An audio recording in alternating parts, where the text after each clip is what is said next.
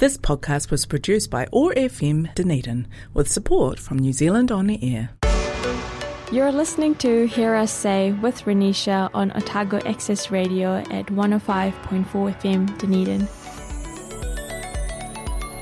Kia ora koutou, ni sambulan banaka. I hope you're all doing well. Welcome to another episode of Hear Us Say. I hope you had an epic holiday. If you're still on the holiday mode, then that's fine as well. I think I am too. I'm slowly getting back into my my daily routines that I had for last year, but improving a little bit more. So I have time for self-care and self-love, I guess. Today's episode, we have someone very, very lovely. And she has been doing epic work in the community, especially in Wellington and Auckland. So without further ado, let me invite you, Nora. Kia ora. Hi, my name's Nora. I'm 16 and I live in Methven, but I go to Kura up in Otatahi. I'm very passionate about racism and climate change, and also the intersectionality between the two, which often isn't touched on. Last year I attended the Race Unity Speech Awards in Auckland, which kind of kicked off my passion for all things race relations. And then I founded the Multicultural Ōrākei Youth Council to encourage conversations around social cohesion within our community. Yeah, that's a bit about me. And I think you're also helping out with the National Rangatahi Council as well, right? The Multicultural Council. Yeah, I am. Yeah, I have the privilege of being on that with Ranisha and Rabia, so it's great. I think you're the youngest on there, actually. So you've done amazing, wonderful stuff, to say that you want to be on there, and it's great and epic to see the contributions that you're making to the council as well. So today, Nora has said, she's joining us from a distance, so we're doing this over Zoom again. So before we started the session, Nora and I had a quick chat, and then we sorted out some mosaic cards that we can talk about. Interestingly, Nora had those mosaic cards from the race relation speech stuff. So it's interesting to see how our young people are taking, conversations to another level about social cohesion already. So Nora, if we start from the mapping opinions, so personal level, and, get started about little stuff. So I'm going to ask the big question so our listeners are aware of what the ultimate goal is. And then if you want, we can jump into the sub questions, but it can work out however you like. So the question is, what did you learn about the Treaty of Waitangi or Te Tiriti o Waitangi at school? I think mine was probably a little bit different. I moved from Ireland to New Zealand when I was 7, so I kind of missed the initial part of primary school in those first 2 years. But I lived in a very Pākehā-dominated part of Aotearoa, so my education around it was there, but it wasn't necessarily in depth, and I don't think that it became more in depth throughout my years at primary school and moving into the high school intermediate age. I also don't take history as a subject, so there probably was a lack of information in my own selection choices. But yeah, I think I definitely learned about Te Tiriti being that of more like a list of rules and a contract, rather than what I think of it being now as more so of a personal relationship and an obligation between that of Pākehā and tangata whenua, which I think probably needs to not necessarily be included in the curriculum in an academic context, but it needs to be taught heavily throughout, like in regards to tino rangatiratanga from primary up to high school.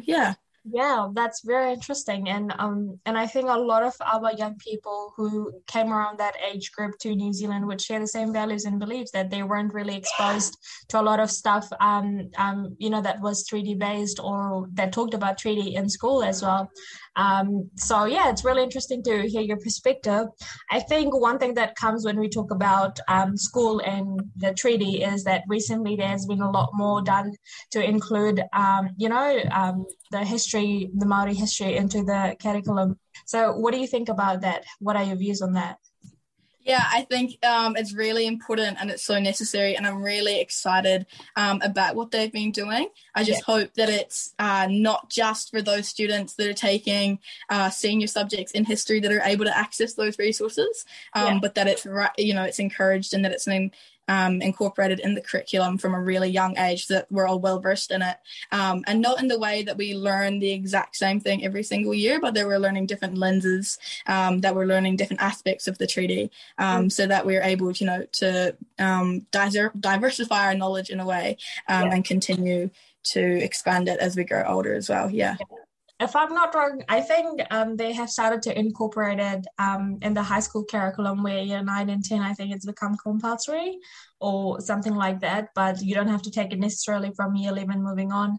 But, I share that point of view that year 9 and 10, while it's great to have a good start or like have a start to begin with, I think it, again, like you said, it needs to come from a younger age, and not just only teaching the history of, the tangata whenua, but also further, putting the way the life has been for tangata whenua into the ways and the structures that we currently have. The school system, it's really structured in a way that this happens this way, and it's a very modernized and Europeanized. So I would like to see a lot more holistic approach to students' well-being. I think that it's slowly being incorporated nowadays, but a lot more when it comes to not just taking health as a subject in school, but rather, regardless of whatever you're doing, science, maths, whatever that may look like for you. So I really would like to see that more. But that's my personal point of view. Yeah, no, definitely. And I can totally tautoko to that. I think in a kororo that I had recently, we had a chat about not necessarily decolonizing education, but reimagining it as a whole, so that, that the values of the tangata whenua are taught through the education system, so that it's not just the historical context, but also like the implications of colonization as well. But I also had a chat about in regards to like ethnic, refugee, and migrant communities that move over at an older age, that there should be some program or some curriculum, so that for those students that haven't been well versed in it from a young age, they haven't been through the New Zealand education system from a young age, that they also have the opportunity to learn about it, and learn about the personal relationship that they also too have as the Treaty of People to come to Aotearoa as well.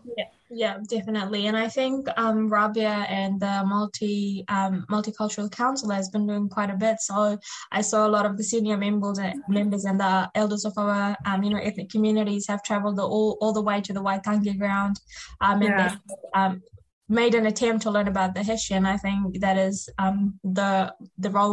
the role model that we should be looking up to, encouraging our elders from different ethnic backgrounds, because we are quite diverse ourselves, to also come through and make those attempts to know the people of the land as well, and what history that they shared, good and bad. And I think that's really, really important, so that our future generations are also aware of that. So thank you so much for that kōrero. I think we're going to move to the second part of the question, which it becomes a little bit more intense when we talk about, world. I think as soon as I take the word, world, I go like, oh, things are going to become complex, because it's just the way that life is. But what informs your views on world affairs and local issues, you reckon? When I look at local issues and international affairs, I always try to look at it not through just a personal perspective. I think that it's very easy to just look to the likes of like social media and newspaper articles, and whilst, don't get me wrong, they're really great sources of information at times, they too can be curated to look at a certain way or look through a certain lens. So I always try to get it from a really holistic approach, so getting different people's opinions, but ensuring that it's in a healthy way, emotionally and physically, but also looking at the likes of the values of the tangata whenua, my family's values, my faith, just lots of different aspects, and then kind of coming up with my own opinions and my own development. And I think at times, being a young person, sometimes we can be viewed that all of our information and all of our opinions come directly from social media. So it's important that we're able to have well-rounded discussions about where our opinions come from and why they're backed up with our own experiences. Yeah, definitely. And I think there's a reason why, we give so much of, reference to scholarly and academic articles, because those are attempts to get the right information, and there's a lot of research, behind those. They may be biased, but I think there's a reason why we should look out for stuff that comes from the baseline and are from the people that we want to hear from, and not necessarily what is preserved of this people by someone else. And I think that happens quite a bit on social media nowadays. So I really, really, like people who take that effort and time to go a little bit deeper and see where things are coming from. So yeah, definitely. Is there a certain, I guess this is a little bit out of question, but I know this would correlate with your passion quite a bit. Is there a certain world affair that you're currently quite, out there in the community for? Yeah, definitely. I'm very passionate about climate activism, especially like marine conservation, plastic pollution, everything that comes with it. And I think a big part of that was when I first got into the climate conversation. I kind of realized that a lot of our Indigenous communities in the Pacific were being neglected. And then I was kind of recognizing, is that because they're smaller? Or is it because that they're not necessarily very wealthy countries? And having a look as to, okay, why is it that why aren't we seeing this in the media? Why aren't we trying to donate and send as many resources as we can to these communities? So a definite part to play would be to get amongst the climate strikes in New Zealand, which is a nationwide initiative, and we're still very active in this space. Yeah, definitely. And I've seen you do quite a bit of stuff with them, and also take that further onto couple of ministry that you have been working with, and also like other activism groups. So that's been amazing to see that it's not just restricted to one group of people making change, but also collaborating and bringing different groups of people together, to make your voice even more stronger. So that's been really, really amazing to see.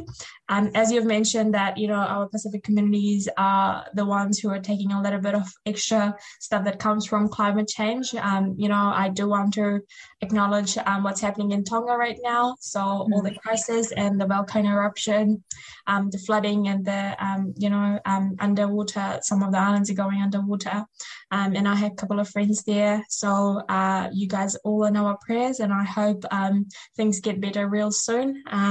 But stay strong. Kia kaha. Moving on to the interpersonal level, I guess, and this is about how conversations would look like between you and me, that ultimately sort of like becomes a whole stereotype or a whole idea in a whole community. But I think one of the questions that you chose, and I'm quite happy that you chose this question, is what is privilege? Yeah.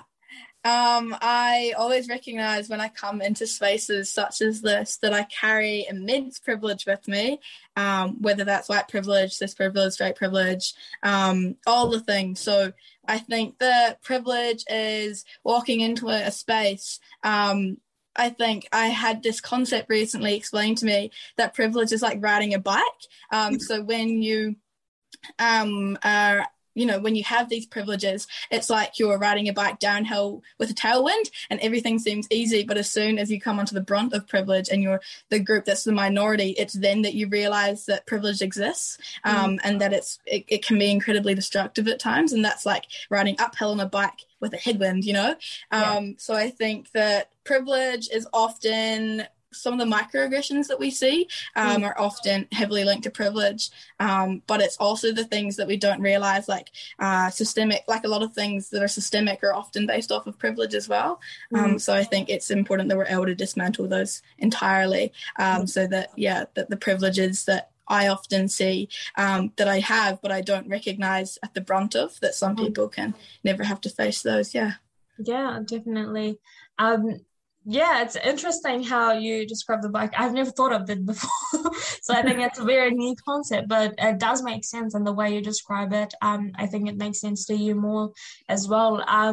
And I think you do carry sort of like a minority, I guess, subtitle. What a lot of people would say is that you are a migrant in this country, and how's that experience been for you, juggling between two cultures, because it's still quite the contrast, I would imagine. Yeah, Yeah, I think it's a kind of a weird space, because I think initially when I walked into primary school, I was the cool kid because I knew how to Irish dance and I sounded funny, but I was never kind of outcasted in some, especially people of colour that are migrants as well, that face those kind of ideals, and that I never had to face racism because of the colour of my skin, but I still was a migrant, which is a weird thing. And sometimes I'll go into spaces around the race relations conversation and people won't recognise that I'm a migrant until I've told them that I'm Irish, which is also a bit of a weird space to be in. But then again, it holds immense privilege that I've recognised what it's like to be a migrant, but my parents moved here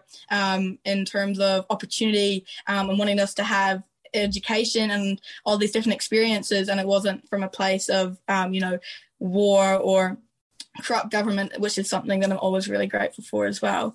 But I think it's something that I carry with me, recognizing that I try to uphold two cultures, especially because Ireland wasn't necessarily colonized, but there was almost a war, and it's become something that was physical. It also became religious and then became emotional, and there's still a lot of implications of that scene in Ireland today. So I always hold that with me, that it was not necessarily the same, but it was similar timelines and similar circumstances between that of Tonga Te Whenua and the British, and Ireland and the British as well, which is interesting. Yeah. Interesting. And I think, the way you describe it's weird that a lot of people don't recognize you as a migrant until you tell them that you are. I think that's something that can discourage quite a bit of people, if you're coming to a new crowd and you're trying to get out of your shell. So, definitely. And kudos for you for not taking that in a way that, maybe brings down your energy level, but you take that and make sure that you still represent the two cultures that you hold close to yourself. So that's epic and amazing for you to do. So I guess I've talked quite a bit about what privilege is for myself on the show, and I always repeat the same stuff, but I think privilege looks different for different people. I think I have the privilege of education, and if I compare that to my people back in Fiji, they probably won't have that now, given that COVID is a thing, flooding, hurricane is a thing as well, and government's not really that much of a help at the moment. So I'm way too much privileged. I don't know if it's a way of describing it, way too much privilege, but I am at that at the moment. And you realize that sometimes there's not enough food. A packet of noodles is shared among 4 to 5 people in a family, and that's how stuff are in Fiji. And I have a table full of stuff, snacks. So I think that's a privilege as well. So I always ensure to finish my plate of food, even though if I don't like it, because a lot of people don't have that. I think privilege for me is something that I carry with gratitude, though, is because I know that whatever privilege I have gives me the power to influence change that can give back to my community. So that's the way I carry my privilege and not feel guilty of carrying that privilege. But that's sort of what privilege and what comes to my mind when I think of privilege. Moving on to question number 4. We're on a run today. We're going quite fast. What is the difference between racism and discrimination? Oh, I was a bit apprehensive of picking this question. As a Pākehā, I'm always a bit iffy about picking questions that involve people of colour, and that's not because I don't want to be politically incorrect, but it's more so that I want to make sure that I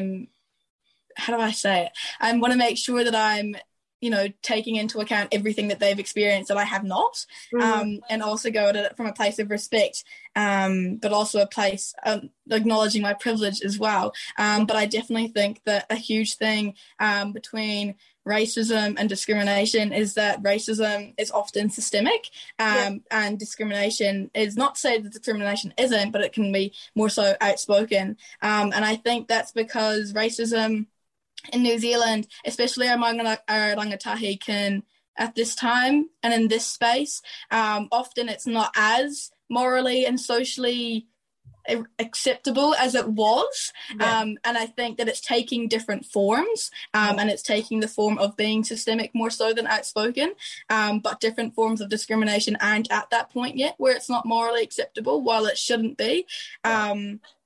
So that's what my view is that racism it's the same and it's still there, it's just changing forms, while discrimination is still can be more outspoken in our society today as well. Yeah, that's very interesting, and similar to what I would explain, describe the difference between racism and discrimination, I guess. But adding on to that, I think discrimination can be reversible. So somebody from a person of color can, discriminate someone who's Pākehā is white. But when we look at racism, we're looking more at systemic stuff that's been done through generation, and ultimately, to some point, reflects a certain ideology, towards a certain group of people. A lot of our systems are racist, but they also can be described as discriminating. But discrimination, comes back to a lot with bullying that can be done, from anyone to the other person. So I think when we talk about discrimination, while the racist structures do reflect discrimination on its own, I believe, is more on an individual and personal level. But when you talk about racism, you're talking about structures, ideologies that, disadvantage a certain group of people. I think disadvantage is not the word. I think that's a very subtle way of explaining what racism is. Definitely. Yeah, but I hope that makes sense, at least from what I think the difference between racism and discrimination would be, from my perspective. But I think you did a great job in explaining. And I think this question is something that a lot of people would, would try to avoid, because, again, like you've said, political correctness, which I don't know what is meant to mean. I think Rabi and I were having a conversation in one of the opposite episodes that it's rubbish. It's not really a thing, Yeah. But so I don't think as soon as people get rid of their, fear of being politically incorrect or correct, I think answering this question doesn't look as bad as what a lot of people would like. And I encourage our listeners to use this question and have a conversation. I mean, don't go to someone and say, what is the difference between discrimination and racism? Of course, that's going to spark whatever it may. But the question for discussion, definitely, I think it's a valid one and a very important one in the society we currently live in, to have this conversation, especially about discrimination, racism. I think the second part of the question, if you want to answer, is about what is prejudice and bias, reckon? Oh, yeah. I think I'll probably answer more so the second part. I think bias is something they always say, that racism is taught. You're not born racist. And I think in terms of bias, it's a similar thing. That your experiences, your education, the privileges that you hold often determine your bias and your view on things. So I think that's definitely a huge part. And that's not to say that I totally recognize that, your childhood and your education and your socioeconomic environment and everything that you grew up with definitely shapes who you are. But I don't think that it's a reason that you can continue having racist attitude or derogatory attitudes. And I think going back onto the note of political correctness, a lot of people have been like, oh, you're just becoming, you're just being PC, when realistically, I think they're trying to use that as an excuse for them not to change, that by, not being PC, they're just speaking, freedom of speech, when realistically they're just still having derogatory attitudes that they could change if they tried to educate themselves and took the time out of the day to try and educate themselves. So, but I definitely think that bias is a formation and is cultivated, but it too can be untaught. Yeah. And you sounded a little bit unsure, but you did a really good job in explaining both as well. Again, I think when we talk about prejudice, it's sort of like a preconceived opinion of something that you may have. You don't need to see it by your eyes. A lot of it comes from stories and gossips. Well, some of the time, I guess it can be true. I don't know. I don't think so. Yeah, but I think a lot of prejudice is about preconceived opinions that you may have of certain things and stuff. Whereas bias, I like to think there's a lot more reflective of what you see through, what you have been shown throughout your whole life. That can be through, family, can be through the environment that you live in, or just experiences that you may have had with other people. And I remember having a conversation with my lecturer. We were talking about public policy makers and how, the stance that they have should be neutral when it comes to policy making, but can that really be a thing when we talk about we're not using robots to make these policies. Yeah, humans, and all of them come from a culture. They come from a background that prompts them towards some biases. And can we really depend on those policies if there are biases, and how do we remove that? Is there a way to remove it? So again, the conversation of bias and prejudice can go a long way. Yeah, and I think a lot of it leads to politics and the conflict that we have in politics. But I guess it's just the way that we are, and we can do our best to be transparent with our opinions and values, to ensure that we're not misleading or doing things that are personal benefits and not necessarily for a whole community or society. But that was really interesting conversation about racism and discrimination, and even prejudice and bias. I never really touched that question much on the, on the show. I think I touched it once with Sarah. She was epic, and she even humbled me about some questions. That was awesome. And if you haven't had a listen to Sarah's episode, I really highly recommend. She's epic. I think now we're moving on to the integration part. So how do whatever we have talked about would look like in a societal level, or how would it look like as an ideology or as a stereotype, or whatever it may look like from multiple people having the same opinion, or whatever that may look like again. So I think you have been doing a little bit of work in this regard, and our whole show is based on this regard. So what is social cohesion?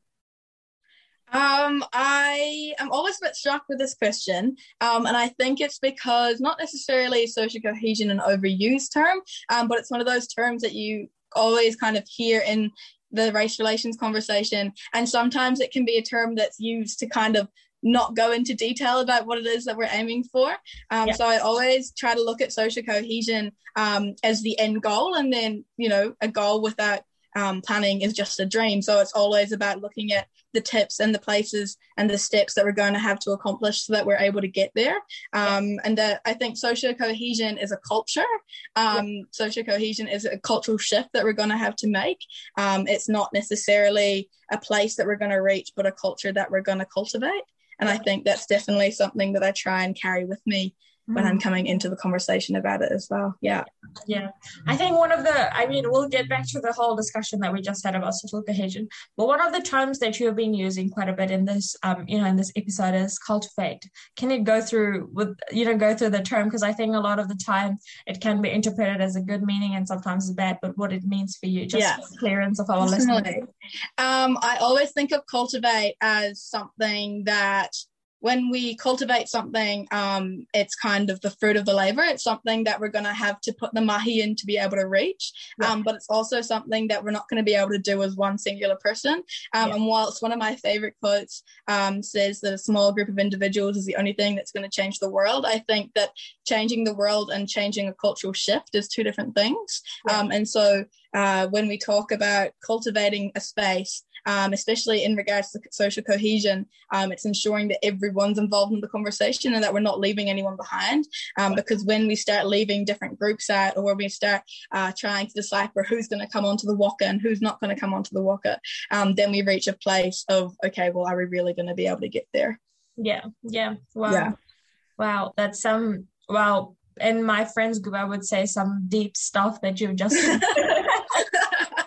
But I think this is what exactly we need, and an approach and an outlook that we need to have currently to do better in the future. And when you talk about it's going to take a small group of people to make that cultural shift, social cohesion is that cultural shift of inclusivity, of diversity, and reflecting that in our population, just not on the scales when we need to show stats, but also incorporating that with our, government level, as well as our local level, as well as within our people and communities and different societies that we have. So for me, social cohesion is the integration. It's the integration of bringing people together, and not necessarily not acknowledging their differences, but acknowledging their differences and still having a space where all of them can coexist, and have a yarn and have fun. So definitely tautoko of what you have said about social cohesion, and I'm really impressed with the way that you have taken that question and have answered it. And I hope our listeners had that opportunity to hear that closely. And if you haven't, please go back to OR Radio station website. They will have my this episode there for you to have a listen to. So thank you, Nora, for that question. And I think I do want to go into a little bit of context for that question, though. Can you think of examples where have you seen social cohesion?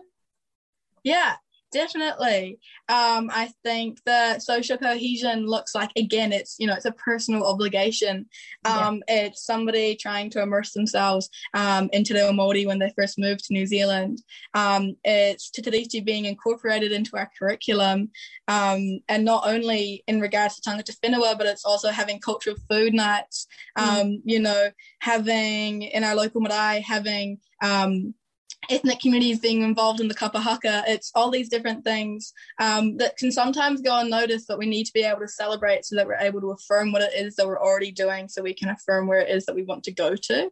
And I definitely think, obviously, there's way more different examples of what social cohesion looks like.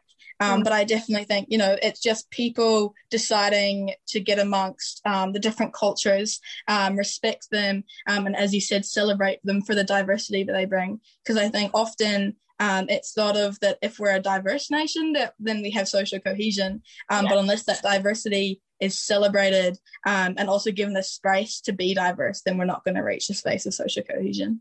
Yeah, epic. Thank you so much for that, kōrero. If I give you the power in New Zealand or around the world to create social cohesion by doing one thing, what would it be? Oh, that's a good question. Give everyone a pack of mosaic cards. No, I definitely think that it would just be to encourage authentic conversation. And I think that one of the things that I always think of is that when I have a conversation with someone I don't know, I always look for the similarities, like, whoa, what school did you go to? Or, oh, do you play hockey? Do you do athletics? When realistically, it's in the differences that we find growth, and it's in the differences that we're able to really have authentic conversation. So I think that one thing that we can all do is when we have a conversation with someone we don't know, regardless of what background they're from, what culture they're from, their faith, their religion, just having a look at, oh, okay, cool, we're both human beings. What differences do we bring to the table, and how do we celebrate those differences? Yeah. And I think for me, that conversation always looked like is someone, and I really appreciate when people do this, is come up to me and say, how can they pronounce my name right? And from there, it's the acknowledgement that we both are different, and we speak are different, but I want to make that attempt to say it right. So you tell me yours right, and I'll tell you my right. And I think that's where the authentic conversation would start from, I think.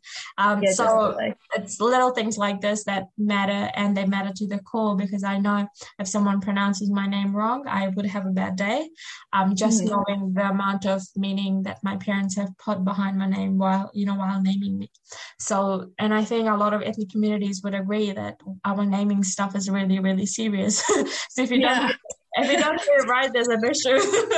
Yeah, no, fair. And there's so much identity, and people attach so much of their identity and their culture and their faith and their beliefs and their morals to what they've been named. So I think that would be my second one, being able to when you go to school, people not needing teachers not feeling the need to be able to shorten people's names, which is one of the most frustrating things. But that we take the time to learn people's names, learn their differences, learn their values, and learn who they are as a person, so we can celebrate them as people.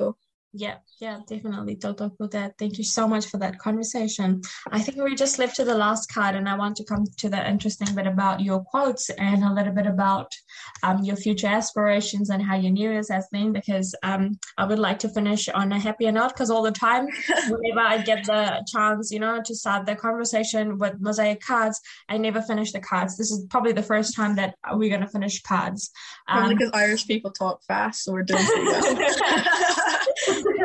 Oh, Fijian Indians talk fast too. And I think that has brought us to the end of the episode already. But how would you describe the collective society of Aotearoa New Zealand? I always think of it as, in terms of the race relations conversation, we're on a spectrum. In terms of the climate change conversation, we're on a spectrum. Whatever lens you look at it from, we're always going a different way. Normally, we have the same end goal, cohesion effectively, but I definitely think it depends on where you're looking at it from. So I think, and we did this exercise, I've done this exercise previously, and it's like, put yourself in a line as to where you think you are with your personal relationship with Te Tiriti, and then a similar one. Yeah, so I've done this line, it's where you sit with your personal obligation with Te Tiriti, in terms of your knowledge, your expertise, and where it is that you try and embody it every day. And it's so definitely, whatever lens you look at it from, it's always going to be different. But I think as a whole, the collective society of Aotearoa we're a very compassionate society at times. I guess it depends on who you are and what your morals are. But I think, we're a nation of authenticity, and we're a nation of collectiveness. And I just hope that we continue to carry out those values, and embody those values. And I think embody is one of my favorite words, because it means to act out an inward idea. So it means that, if you're passionate about racism, then you speak up against racism. You know what I mean? Like, it's always embodying what it is that you want to see. And it really is being the change that you wish to see in the world. Yeah, definitely. And I think you summed up really, really beautifully. But I definitely want to go into a lot more detail. And I think you've given us a little bit of glimpse about, what's a couple of things that you really admired about New Zealand as a country. But if you could just walk us through, what are you proud of as a nation, or like, what do you think so far New Zealand has achieved that you always look up to as saying that I'm glad to be in this country? Yeah, I think I'm always inspired by our initial response to devastating things, such as currently what's going on in Tonga, whilst we're having trouble with communicating with them because of the disaster that's going on. Our first reaction is empathy. Our first reaction is GoFundMe pages. It's trying to create resources and support. And the similar thing with the mosque attacks, it was, what can we do to support the community? So I'm really proud of how we respond, firstly, in that it's always to respond as a collective, never to leave anyone else behind. And I think we need to carry that moving forward as well. Yeah. What are things that you are not necessarily proud of, or let me rephrase that. What are the areas that do you see New Zealand in the future, given that there's so much potential in the young people, making better? Like, what is things that New Zealand can develop and become much more better than what they are right now? I think we could definitely uplift the voices of our rangatahi, and continue to include them in places of big decisions. I think quite often we think, they're not mature enough, or they haven't had enough life experiences. And realistically, quite a lot of us, especially migrant kids, have had lots and lots of different experiences, some pretty wild experiences. So it's about, trying to affirm what it is that you've been through, and never try and neglect those experiences because of your age. And I think another thing, not something that I'm not proud of, but something we need to continue doing, is putting Te Tiriti into the education system, as well as trying to have really culturally competent schools, and ensuring that there's no tokenistic values going on, especially if there's not a lot of diversity in the school itself as well. Yeah, definitely. Thank you for those two. I think there's two more questions into that, but we'll come back to later. I think I just briefly want to share that one thing that I think I'm proud of as a New Zealand resident or citizen, whatever that may look like for everyone, is that I always get inspired by how our political system is, again, there's like different groups and parties that are, pro and against and, all over the place. But when I compared it to a lot of the international, government agencies, and when I compare it to other countries, I can see like how two politicians in New Zealand can sit together, have a conversation, and go and debate the next minute in the parliament and vice versa. But with a lot of, other international or like countries, you don't necessarily see that. There's a lot more chaos in the parliament. So that's one thing that I'm proud of. We have a really good image for our political system, even though I don't necessarily agree with a lot of things that a lot of different parties do. And I may agree with some of the things that a lot of different parties do. So I'm quite quite particular when it comes to political opinion, but just as a general system as a whole, I really enjoy watching New Zealand debates, and I know I can watch it with a lot more ease than other other parts of the world. So yeah, that's one thing that I think I really like. But that's maybe because I'm just interested in politics in particularly.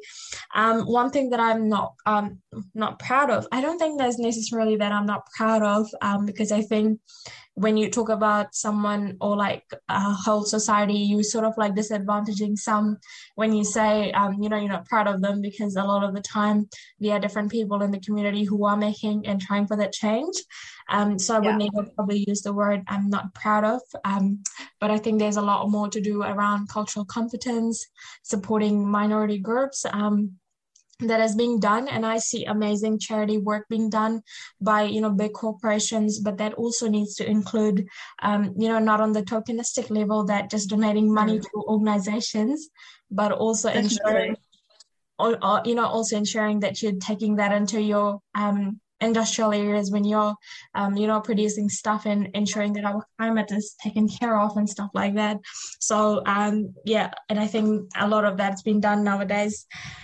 So how can we all collectively behave in a way that is better than we are now?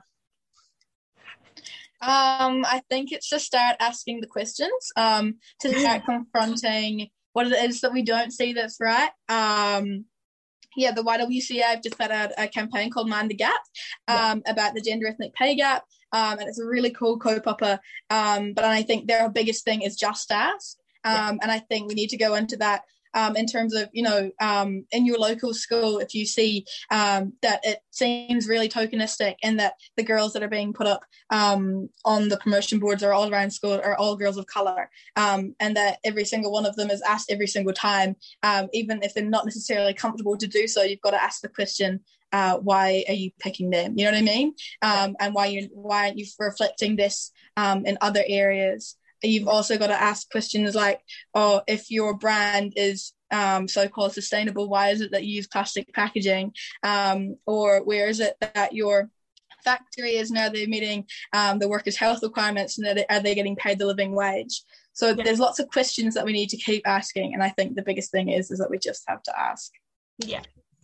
And I think that's pretty much the summary of this whole question, I guess, like as a collective, what you would like to see, or like how you would describe is ask when you don't know, and be there when someone needs you while taking care of yourself. Pretty much all of that.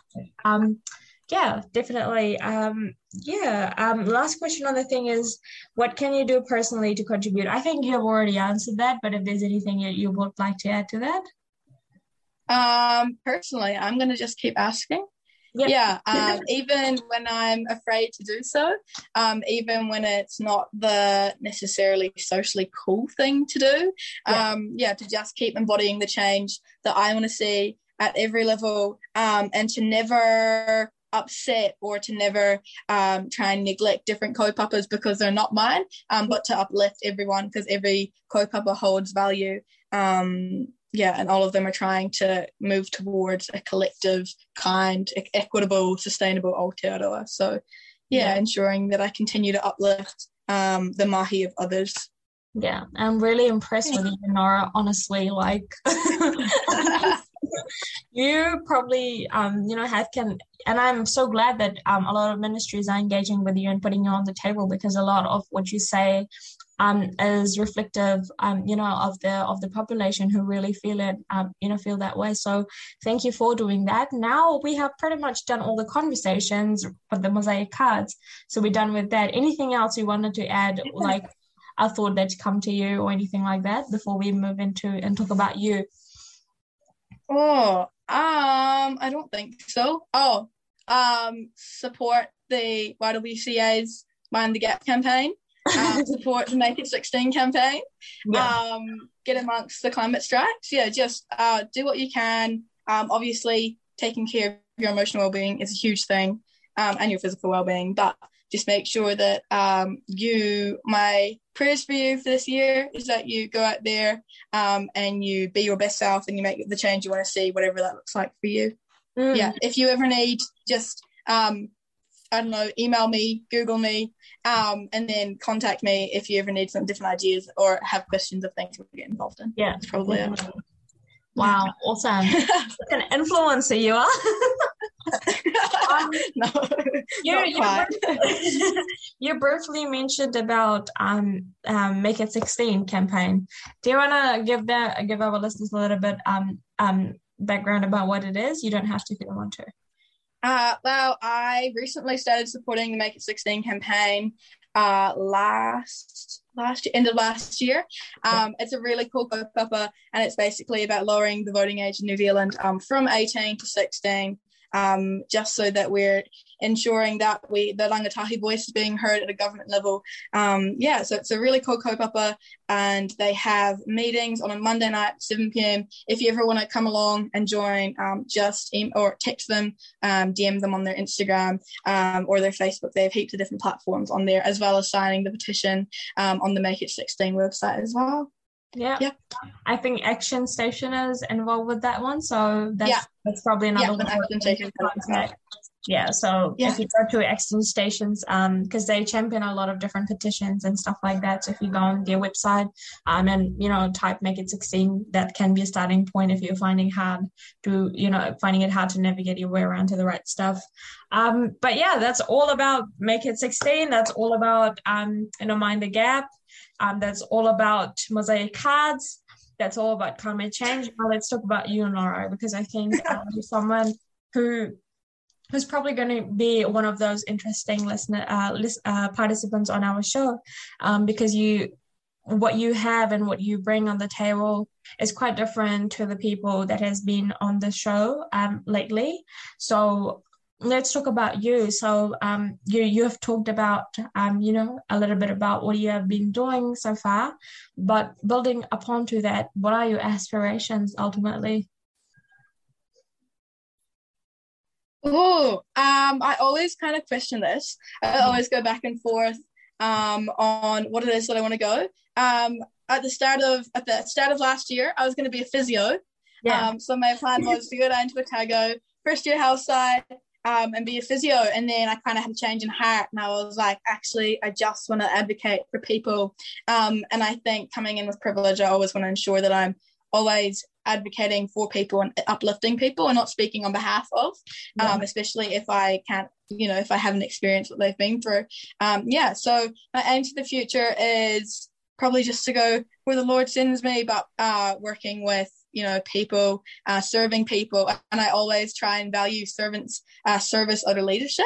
And whilst they're both very different things, they're also very similar. So ensuring that I'm serving people and that I'm, meeting their needs and not trying to lead them and not trying to be the person that's necessarily always speaking into the microphone, but to be the one that's always, having the hard conversations as well. I think I'll probably potentially study either politics or development studies, something in there, or else work with non-for-profits. It's probably my aims and aspirations. But just any particular non-for-profit that you've been thinking about, maybe in what sector? I don't know. There's heaps. Yeah. I really love the mahi of World Vision. I think they're really cool. But also, like, there's so many different ones, you know. Shark to Youth is really cool as well. There's heaps and heaps of different kaupappas. But, you know, regardless of whether I work for them, I will continue to uplift them and support them, advocate for them everywhere I go.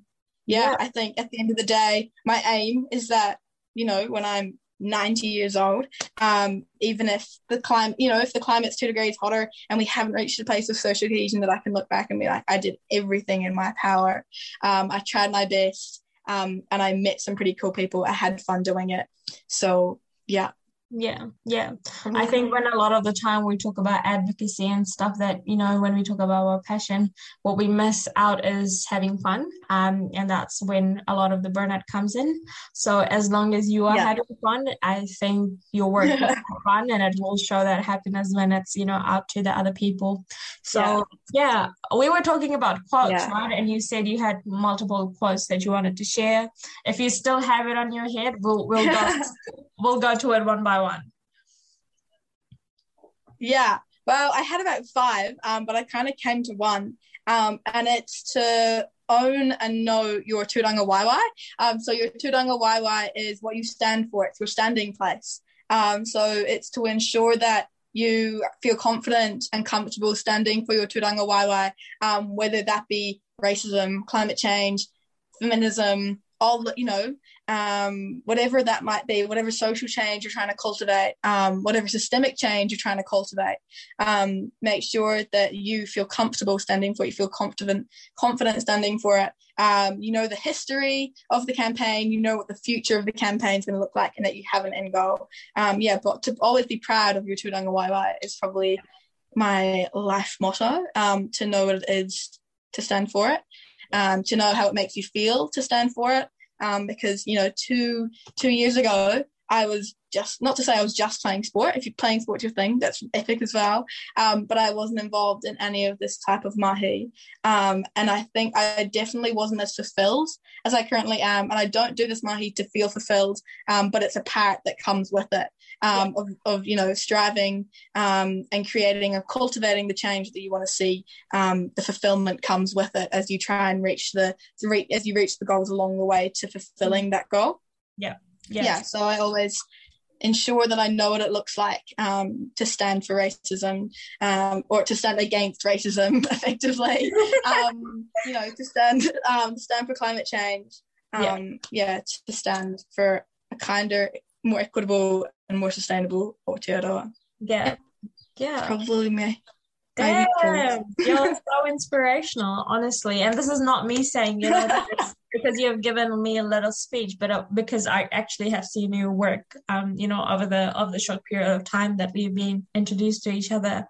But I've also done a little bit of research on you. You know, I've gone and typed up who Nora is, and then you suddenly see a lot of work with the UN stuff, and as well as other stuff that you've done. And I see, and I'm so proud that you know your privilege, but at the same time you're using it to uplift of those people that come from minorities. I think that's where we exactly want to be with a lot of, you know, Pākehā community that want to support us. And I think you role model that even at such a young age so beautifully, and so inspirational, not just to the, you know, respective Pākehā communities, but also to our minorities, that there are people who are realizing the importance of the different diversity that we bring to the table, and are taking that on board with their tūranga waiwai. And I think that's epic, and it's beautiful to see play out.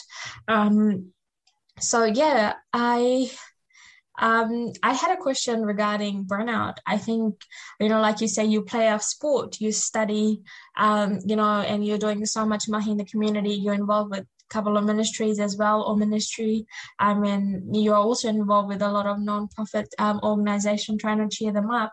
How do you keep up your energy level high, and, you know, and do you get burnt out? Like, how do you deal with burnt out if you do get burnt out?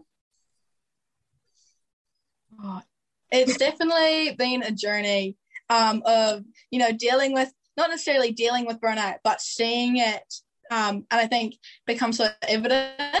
And quite often, especially, you know, in the space of trailblazing young wahine, that we often not necessarily glamorize burnout, but we glamorize trying to do as much as you can all the time. Yeah. And so when I went to the Y25 wanganga up in Tamaki Makaurau, and they basically said, like, team, you don't have to glamorize burnout, like, it's not cool. And from there, I kind of put steps and put little kind of red flags in place that I realized, like, if I was waking up in the middle of the night thinking I had to send emails, so it's probably not a good thing. Yeah. So just put in little red flags in place. And I realized that, okay, I'm going too hard, let's pull back. And I think the biggest thing was realizing that I don't have to say yes all the time. And when you start to say no, it's showing people that you respect yourself enough to know your boundaries and to know your worth. And not to know your worth in a place of being prideful and thinking that you're too good to support the kaupapa, but being in a way of sending them an email and being like, hey, I'm actually really busy at the moment, but I'd love to support it further in the future if I have the capacity to do so. So it's definitely been an evident thing, especially with playing sport. And I think what I found is that at times I've worked so hard with mahi that I've ended up neglecting sport, or the other way around. So I want to make sure that, I always have balance in terms of I do sport for enjoyment, I do mahi because it feels fulfilling, but I also love the kaupapa and I have the end goal in mind at all times, as well as having times for friends, family, and to also be 16 as well, to go to the movies with friends or go to the cafe on a Sunday night, and not to feel guilty about doing so. Because sometimes it comes to the point that we overwork ourselves so much that we feel guilty to have time off. When realistically, if we don't have that time off, that's when we're going to get burnt out. Also setting email reminders so that I only check my emails twice a day, which has been a big thing. Not feeling the need to check them all the time, because as many of my classmates can attest to, last year in chemistry, I found that every chemistry period I was sending emails, which was not good. That was not a good way to do it. So now you check them in the morning, check them in the evening. You don't have to feel the need, and you set certain times to do things as well. And that you say no. That's been the biggest thing, saying no. And that sounds something that a lot of activists currently struggle with. So I think that again can be something that we all look up to. I know that I struggle with at the moment because I'm working part-time and then I'm studying full-time and then I'm doing other stuff in the community. So I'm trying to manage 5 emails right now. So I don't know how I'm doing that. It's something that I'm just trying to navigate my way through at the moment. So thank you for being such an inspiration. Thank you for joining us today.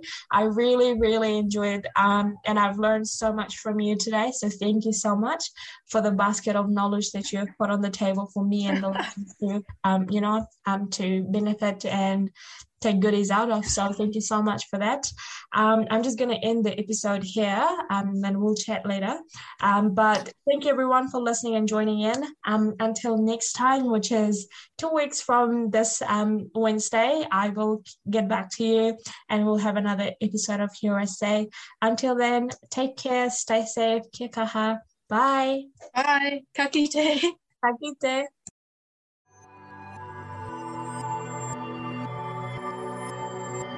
You were listening to Hear Us Say with Ranisha at Otago Access Radio at 105.4 FM Dunedin.